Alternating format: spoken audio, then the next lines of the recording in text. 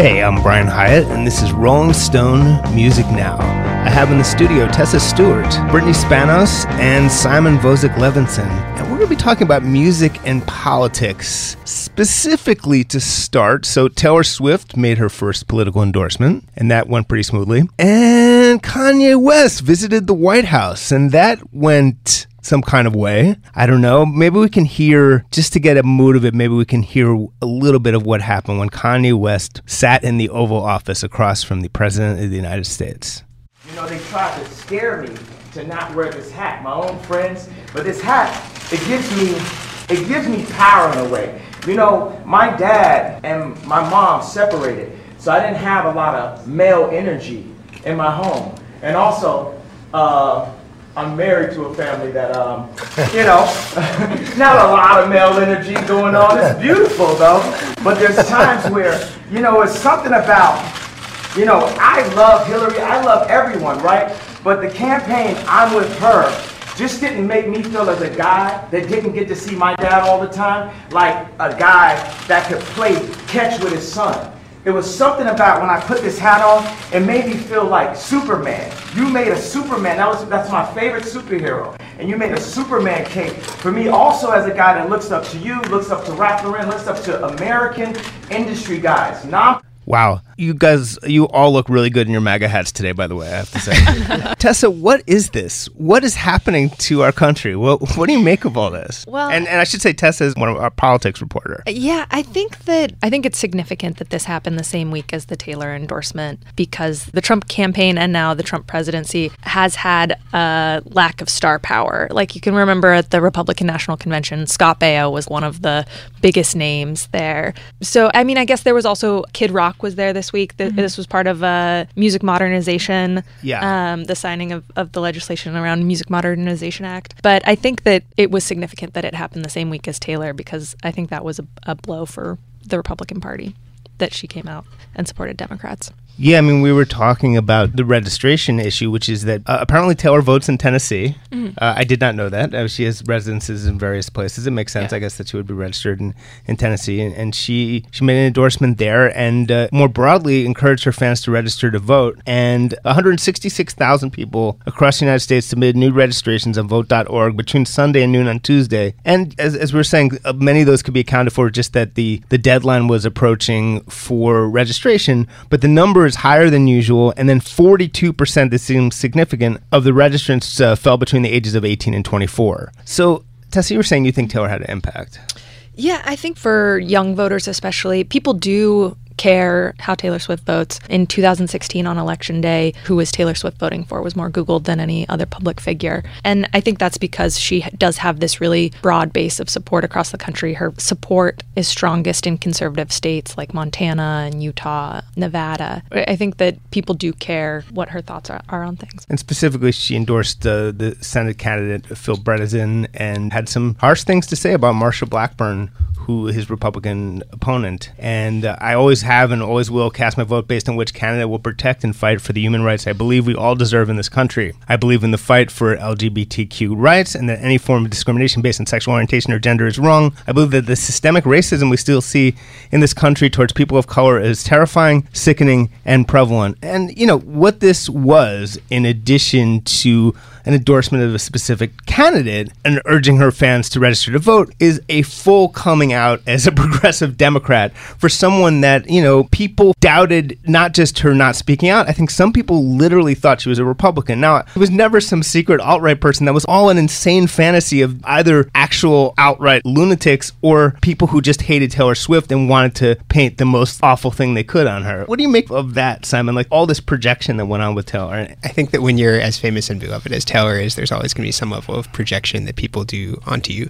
I think also, to be fair, she did very carefully avoid making political statements that might alienate part or all of her fan base. I think it's great that she's stepped up and said what she apparently felt all along now. I mean, isn't that a significant change that we really are looking to our pop stars for this? Yeah, and I think it goes back a lot to the Black Lives Matter movement. I think we were really looking to and hoping and expecting that our public figures, our pop stars, our actors, especially people who are white, like Taylor, to speak out on these issues that were about racial discrimination. And I think there was a deafening silence around that in the way that a lot of other issues like women's equality, LGBTQ rights, there weren't as much of a deafening silence from our biggest stars around like things like that. And so when we did get to the Trump campaign and how specifically oppressive it was to every single minority group, I think her silence felt even heavier. Well, she'd come out as a feminist, she was vocal on that, and I think that's one reason why people were taken aback that she didn't take a side in Hillary versus Trump. But when I spoke to Lena Dunham, who is friends with Taylor, about this, and Lena faces a lot of flack for almost everything she does, but specifically for being a strong Hillary supporter even back during the primary, she faced some pretty frightening harassment and waves of hatred, and based on that, she kind of suggested that she personally could not blame Taylor for not getting involved because she could only imagine sort of, multiply what you get as Lena Dunham and then multiply it by someone the level that Taylor Swift is at. But we don't really know. Taylor hasn't done an interview. I hope she does, and I hope she can explain, I hope she'll want to explain just her thought process. She may have people in her family who are Republicans. She had a friend who was dating someone who was related to Jared Kushner. There's all sorts of weird back and forth in there. Who knows? But I will say, correct me if I'm wrong, I think overall the reaction from the left to Taylor, and we'll get back to Kanye because there's a lot there, but the reaction to the left from Taylor wasn't, my first thought was all these people are going to be like, too little, too late, where the hell were you? And there was some of that, but I think overall it was sort of like, ... fine, welcome to the resistance, thank you. I don't know if it's the resistance to endorse it. That was a joke. That was a joke, obviously. But I mean, it's sort of like, you know what, welcome to the right side, thank you, it's mattering now, and bygones be bygones. But maybe I'm wrong, maybe that wasn't the overall. No, I agree. As a ranking member of the hashtag resistance, I think it's great that Taylor Swift is endorsing Democrats. I think that's awesome. Colonel, what is your rank?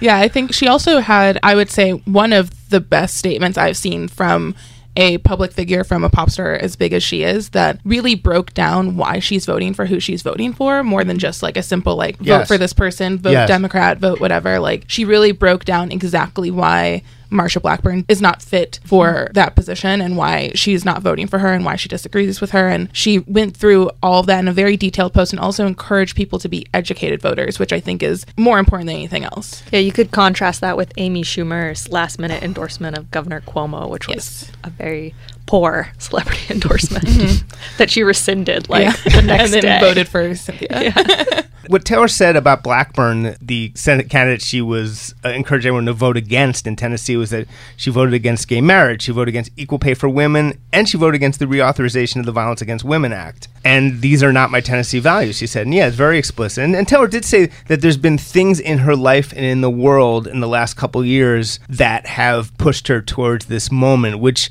I thought also maybe helped people get past whatever resentment they had, because she's explaining, she's not acting like she's always been saying this. But I do remember this conversation I had with her, which was that I watched her, and this is what everyone who did features on her got to watch, is like her sort of like pressing the flesh, like just like meeting all these whatever MTV executives, all the people she had to sort of meet and greet, and just like dealing with people.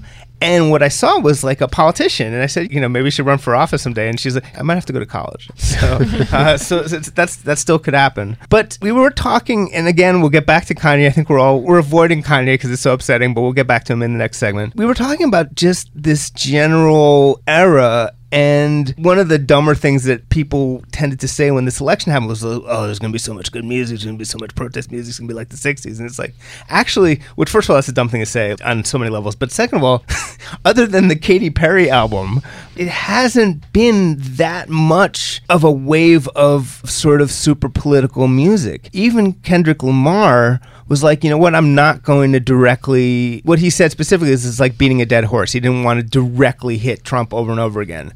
Eminem did, as someone was saying. Axl Rose is very vocal on Twitter. Woke Axl is a fascinating thing. There was a hot Devendra Banhart track about the 25th Amendment. Wow, I missed that one. Okay, so it tends to be, and as Simon was saying, like certainly in indie rock, there's plenty of stuff. There are definitely lots of bands who will make political statements at their shows or include them in their lyrics, but I think the truth is the most political music that's happening now is in terms of who musicians themselves are, the spaces that they're occupying and the lives that they're living. That's what's politically radical, more than sort of like a song where you say the obvious thing of like, I think Donald Trump is bad.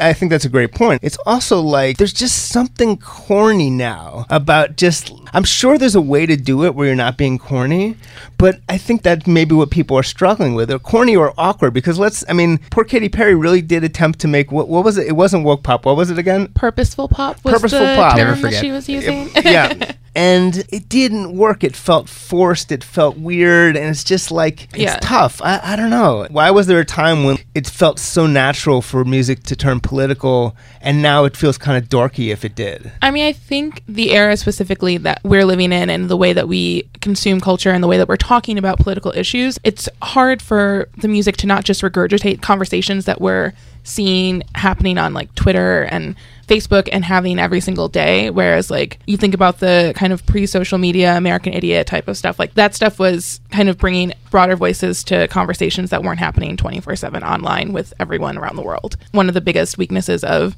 Katy Perry's Witness is it was just kind of regurgitating a lot of conversations we were having and watering them down to the point where it just like, why did we even have to have it in a terrible song? Now there was, of course, This Is America, Childish Gambino. And I don't know why that feels like it's sort of itself. I think it's great that he was doing that. I think that we all kind of agree that it was maybe more of a video than a song per se, that the video kind of drove the song, and then once you were hearing the song without the video, it didn't have the same impact. But certainly it would be foolish to like ignore that. That did happen. Yeah, I mean, the video is a great piece of political art for sure, the video and song together. The song itself isn't super political. There's not a really clear or distinct message to the song, which is not a knock against it, but the political content, I think, comes in the visual component. And then, yeah, again, it was like Eminem taking on Trump, which, he, again, it's easy to clown on Eminem. Lord knows that is one of the world's favorite occupations. But, there's no doubt that there was overlap between Eminem and Donald Trump's fan base. You know what we're neglecting to mention is Willie Nelson's new song, Vote 'Em Out, that he sang in support of Beto O'Rourke's campaign in Texas. Good for Willie. And that actually is a good example of someone who can actually possibly make a difference, because they're at that sort of, actually not that differently than Eminem, in the sense that they actually are in that whatever point where their fans are on both sides. And of course there was YG's Fuck Donald Trump, which is a great song. And maybe that, I was going to say that maybe that just said it all early on. Like, well, what else needs to be said? I think some of it's like, it's so insane what's been happening the last 2 years that everyone's like struck mute on an artistic level. It's so deranged that how do you can't encompass it in a song. You can't encompass it in an article, because it's just deranged. I think you need a genius to find a way to wrap all this up in the song, like the tragedy and horror and comedy of it all at once. Yeah, I think it's also a matter of audience reach too. It's like a lot of the protest music that we are getting, it's about who it reaches and whose minds it can change. And I think there's also this idea of like, can you actually reach this audience that you'd want to change their minds and get them to vote out Trump or kind of reconsider their ideologies and things like that. I think that's also kind of disheartening and also maybe discouraging a lot of people from doing that. And again, also why a statement from someone like Taylor Swift, whose audience does reach a lot of those points, that Donald Trump's fan base is, that kind of power is there. I would also say that Shawn Mendes and Khalid had that song Youth, which was, it was basically like, that's the other thing, it's like sort of tragic that that's what protest music is reduced to, is like literally please don't kill me in the school shooting is what that song is about. It's so dark. That's what that song is about, essentially. I don't know, maybe it's just all too much at once. I don't know, but that is a protest song though, for sure. It's another good protest song that kind of captures some of the vibe is the British rock band, the 1975, have a single out now called Love It If We Made It. Is that the We Didn't Start the Fire one? Exactly, yes. Yeah. They quote Trump's Access Hollywood tape. They say R.I.P. Lil Peep. There's a lot going on there, but it kind of captures a little bit of the chaotic circus-like quality of life in 2018. Actually, it's a great point because I think that's someone's attempt to do what I was saying. As I said, it would take a genius to capture all that. At least someone tried. And maybe we can hear Love It If We Made It by the 1975 when we have that ready.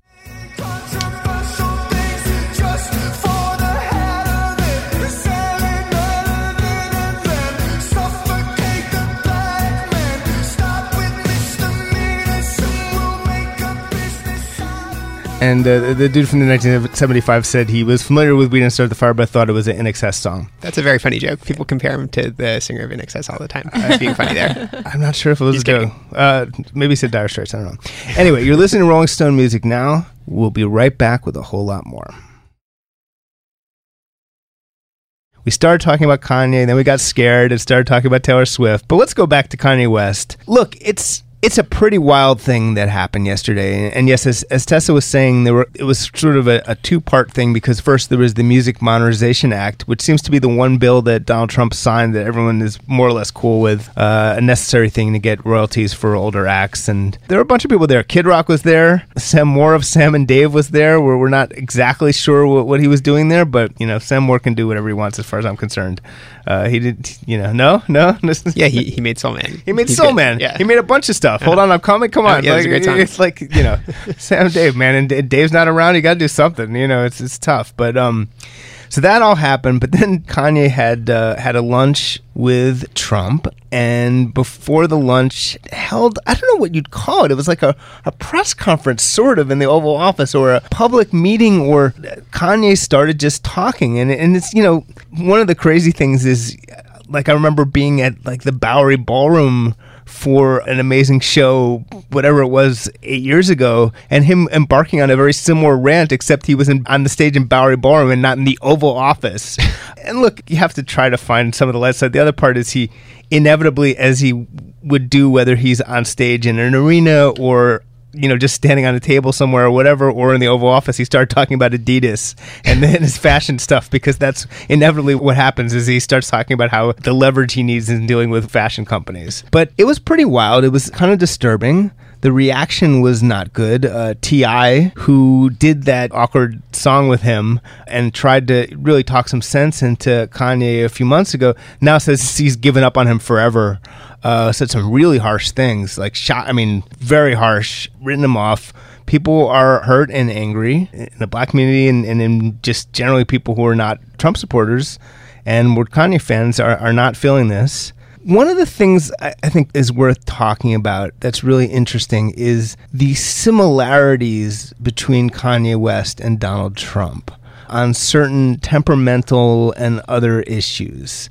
One thing I would say, and I don't know if any of you noticed this, is so when Kanye was able to speak nonstop for 10 minutes off the top of his head, ricocheting from subject to subject without the slightest thought for the consequences of what he was saying or the accuracy of what he was saying. And for once, Donald Trump was sitting there 3 feet away from someone doing that. And I really thought that Trump had some genuine reaction to seeing someone else do his thing. I thought he was sort of odd or disturbed, or what do you think, if you know what I'm talking about, Tessa? Yeah, well, at the end of Kanye's monologue, Donald Trump just said, "That was very impressive," and kind of like nodded. It's like game recognizes game, I think, essentially, yeah. Yeah, no, you make a really good point. The thing that sprung to my mind when you were saying that is something Brittany said recently, which is that they're both Geminis, Kanye and Trump. There's no astrology allowed on this show, but we'll let it pass. Sorry. No, I think you make a really good point. It's interesting to think about the fact that Kanye was pulling a Donald Trump right in front of him. There's a narcissism you pointed out, Simon, obviously. Yeah, for sure. I mean, the obvious thing that Kanye and Donald Trump have in common is that they're both narcissistic assholes who never know when to stop talking. But I would say the huge difference between them, and the thing that makes this such a huge bummer, is that Donald Trump never made a college dropout or a late registration. He's not a great creative artist who's fallen to this terrible depth where Kanye really is, and it's sad. He never even made he's made nothing. Not even 808s and Heartbreak. Yeah. Great at tax evasion. That's true. He was sort of an artist. That's a great point. He was the Kanye West of tax evasion. But he's really, I have a feeling that maybe he's falling off on that front. Yes, narcissism, and I mean, I will say, Simon, I know that I enjoy making you slightly uncomfortable on this subject just in general, but it's, I mean, I share with you a history of defending Kanye. You know, we defended Kanye because a lot of times he was the target of attacks that were racist and unfair. And look, did he do dumb stuff? Yes, but it often had some meaning behind it. He was undoubtedly one of the most important musical artists of the 21st century. It's so embarrassing when White House reporters were like, what are some of his songs? I don't know, this kind of, it's like they're just clowning themselves. And then it's not just like it's you and me. It's tons of people who've been defending him. And it's just in the last, whatever year or so, it's become, I think, impossible to defend him, right? And that's painful and weird to adjust to. Yeah, no, that's definitely true. Exactly what you said. I mean, I feel like I've spent a lot of my adult life defending Kanye and rationalizing his behavior and putting it in context, and yeah, he's hit a low point where you can't really do that. There's no context that explains this or makes it okay. Well, and this is something that needs to be talked about with extreme delicacy. But I will say that what people who are sensitive to issues of mental health have actually been saying, for the most part, and I think it's gone a couple different ways, but one thing that I've noticed people say over and over on Twitter, people who are sort of activists in that space, is that don't blame his mental illness or possible, let's give him credit, possible mental illness for the things he's saying. Well, and this is what I've seen them say, is that there's plenty of people who suffer from manic depression or who don't turn into MAGA Republicans. And it is sort of like the Roseanne Barr, how Ambien doesn't make you racist. It would be a very unusual form of mental illness that made you into a MAGA conservative, I would say. So maybe that doesn't give him a pass. Whether there's something going on as far as like the intensity of the way he's presenting all this, I think that's, we'll see. And I think everyone wishes him the best with his health. I think he said that he's not manic depressive.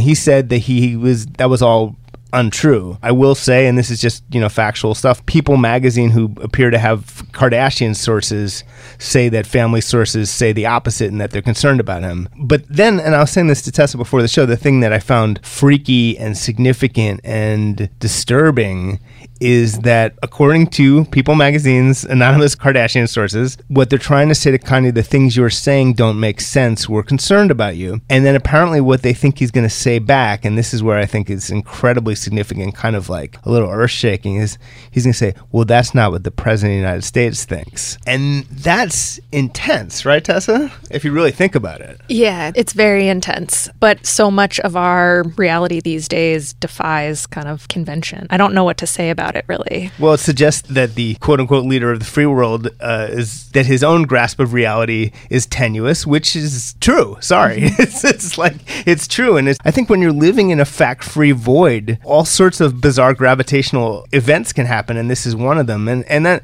does lead me to another thing that's pretty prosaic about Kanye, which is it's very clear that he, like many people probably in the United States and in the world, is someone who doesn't read a lot by his own admission, which I think we can now all agree is officially a mistake. But he's been radicalized by YouTube, right?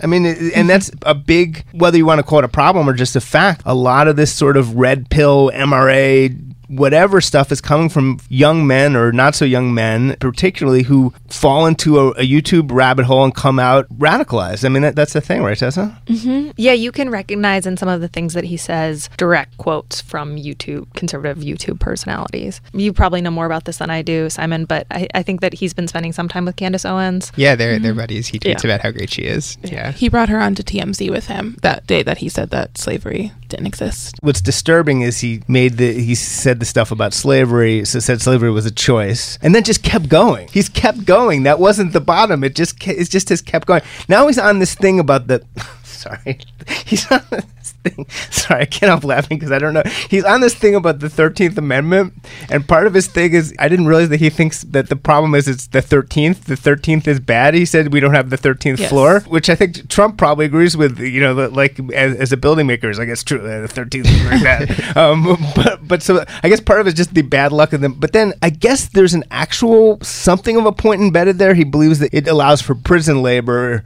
that could be construed as slavery, and that's what he's against. But then then it starts to seem like he's also saying just abolish the 13th Amendment, which is... The thing to remember with Kanye with all of this is that barring anything else that could be going on that we can mull over, I think he's always spoken with the same level of conviction about whatever he talks about, and he loves to hear himself talk. This is why the idea of a Kanye rant, which is a term I'm going to use very loosely because I think a lot of it was very racially coded when it was used in the past. He loves to hear himself talk, and he loves to talk at length on a lot of subjects, and he loves to shock people. A part of what makes it so sad is because a lot of his convictions were related to racial identity and the way that Black people are treated in America, and the idea of George Bush doesn't care about Black people, the idea of him speaking out to defend people at award shows when they don't ask him to, the idea of him, making a song like New Slaves or Black Skinhead, and the idea of him defending his art and his space in fashion when he's spoken about being a Black man entering the fashion world, and a lot of those kind of really weird monologues that he was giving and interviews he was giving about his existence in those spaces. I think he enjoys shocking people, and I do think there's a level of his past year where he is trying to find some type of relevancy in shocking people, and I think that being backed by the President of the United States for whatever reason feels like a power to him that he can unlock that no one else can. That's a great point. You think it's sort of like that old Onion story, like Marilyn Manson going door to door trying to shock people? Like yes. That, basically, yes. And I do think that's a big part of what's pulling a lot of this, and I think we hear it in his music and a lot of him trying to regain that relevancy that he may not feel he has, even though I think a lot of people disagree with him. Ari Melber, the I guess MSNBC guy who's a big hip hop fan, had an interesting thing because he thought a lot about the Kanye Trump thing. He said before this, he said that he thought Kanye kind of saw Trump like a sneaker, like that he was just this sort of art object that he liked. And I think there was some of that, but I think also definitely what part of it is like Kanye identifies with Trump. He thinks that if Trump can be president, he can be president. Yep. He sees Trump as like this underdog that people said couldn't do something, and then he did it. And Kanye's an underdog, and it's just, he also, just to get back to your point about racial issues, he's spitting like pernicious lies about welfare and like the Black family and just things that are like incredibly discredited, and just saying them. And I think that's one of the things that really broke people's hearts. Yeah, and I think he's become really obsessed with the idea of high culture and low culture in the last 5 years. And for him, I think the idea of a reality show president, he has taken that to sort of reflect his own family life in a weird way. And so I think he's taken it kind of like too far. And I don't think this is because of the Kardashians, but I do think he has used it as a way to empower that kind of like connection to it, to empower his own views. On the lighter side, I will say that he tried to get Trump to replace Air Force One with something he called the iPlane One, a hydrogen-powered airplane that A, was just some prototype that's on the internet, B, hydrogen-powered airplanes don't work, C, there has no connection with Apple whatsoever, he just made that up, and then also D, he kept talking about manufacturing in China, and that's where his sneakers are made. And then also I will say that he had a couple other amazing things, like that if we make Trump look bad, we look bad, and then he should have all the flyest stuff, the flyest factories. And then I got really confused. I didn't know what factories he was talking about. And then the whole superpowers with the hat thing is just like, what is he talking about? Simon, what is he talking about? He's talking about the dumbest fucking political philosophy in the history of humanity, which is this, red pill, MRA, men's rights nonsense. He thinks that the hat represents a form of masculinity. It makes him feel more like a man. It's incredibly sad that he needs a hat for that. It's just like a super lame, very basic, bottom of the barrel political philosophy that's out there that he's gotten suckered into. There's theories that there's infinite amounts of universe. Now, I know what he's saying, but I really love how he phrased it. I have that theory too. One of the things about Donald Trump is that obviously he lives in this world of celebrity culture. It's one of the only things that's really real for him. This is a guy who tweeted about Kristen Stewart and Robert Pattinson more than once. Like, this is the world that matters to him, and this Kanye thing matters so much to him. And Tessa, you were making a point about that. Yeah, I was just talking about Taylor Swift and how I was struck by how soft his criticism of Taylor Swift was. He said that he likes her music 25% less now, which I thought was striking given how he's been willing to attack other artists in the past. Much more forceful. And we were trying to figure out why that is. What do you think? Is it because she didn't attack him directly? He doesn't really care about Marsha Blackburn? I think that's part of it. I think that he's also demonstrated a willingness to attack Black public figures a lot more than white public figures. He's shown a willingness usually to attack women more than men. Someone said that he might be scared of her. Was that you? That was me. I think he's terrified of her. He knows, Taylor Swift is a wildly popular person, much more popular than he is. She could also beat him in a fist fight, let's face it. His criticism of her was incredibly soft. He likes her music 25% less. That's like how I felt when she released Look What You Made Me Do, or like one of her best good singles. 25% is not that much. I'll defend Look What You Made Me Do. Come on. I think you're wrong about that. The other singles from that album are great. Okay. Mike Huckabee's criticism was also pretty soft of her. He said, she's entitled to her opinion, but it's only going to matter if 13-year-olds vote in Tennessee. Oh, man. What a cornball. Yeah, I'm still offended by that. But you know what? I think she unnerves them. I would actually compare it to like when Bruce Springsteen first came out and started being explicitly partisan, is that no one like tore into Bruce Springsteen because Bruce Springsteen is a beloved figure. It's like Tom Hanks doesn't get torn into for his political opinions because he is a beloved figure. Taylor Swift is a beloved figure in America. And yes, you know what? There are a lot of racial and other overtones to that. By being like a white blonde woman, she gets to be a less controversially beloved figure than someone who doesn't, fall into that demographic. So that's not fair or like that is just a thing. But yes, I think they're scared of what she represents. They're scared of like this sort of, if she can get that many people to register, imagine if she turned stridently anti-Trump. They might be genuinely alarmed that that's going to happen, and that's not good for him, especially if you live and die by celebrity. And one of the absolute biggest stars in the world, it's sort of like the Taylor Eye of Sauron suddenly turned on the Republican Party, and it's like, uh-oh. And in fact, her silence may have given her even more power because it's more significant. Let's face it, she made an endorsement in essentially a state race that wasn't on everyone's radar, and the whole world's talking about it. That must be a little unnerving if you're a Republican, right? I think so. I think there is a sense that at least the polling that's come out since this endorsement, which would have been conducted before the endorsement, but the Senate candidate there, the Democrat that Taylor endorsed, Phil Bredesen, has been lagging in the polls, but it's been a ricochet poll environment there in Tennessee. Wow, so if he loses, does that invalidate? He's really embraced the Taylor endorsement. He's had lots of corny tweets and statements about it. He's Pokemon going to the Taylor Go concert.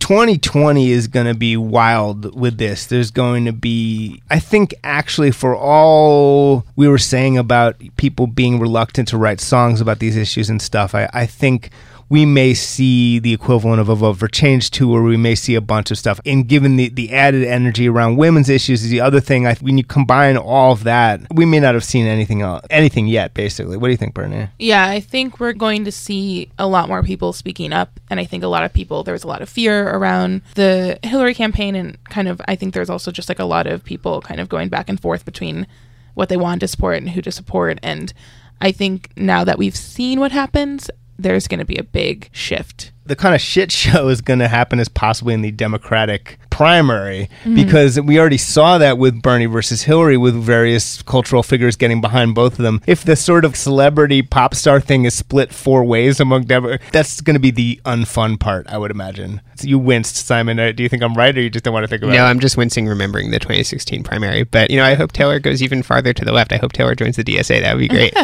I myself do not, but go ahead. That is unlikely to happen, but you never know. This has been today's Rolling Stone Music Now. We talked about Kanye, we talked about Taylor, we talked about the paucity of political songs. It's possible maybe Woke Axel will write a tremendous sort of November Rain style anti-Trump song and simultaneously bring Guns N' Roses back to the top of the charts and revive political music. I think it's going to be it. But thanks to Simon Vozick-Levinson and Brittany Spanos and Tessa Stuart making her debut on the show. It's great to have an opportunity to get our political writer on the show. I have a feeling we'll have more opportunities, as we were saying. We'll be back next week here on SiriusXM's Volume, Channel 106, Friday at 1 p.m. In the meantime, we are a podcast. Download us as a podcast. Subscribe to us as a podcast wherever you get your podcasts, iTunes, Spotify, wherever. And do leave us a nice review on iTunes if you enjoy this show. I read them all. And we'll see you next week. And as always, thanks for listening.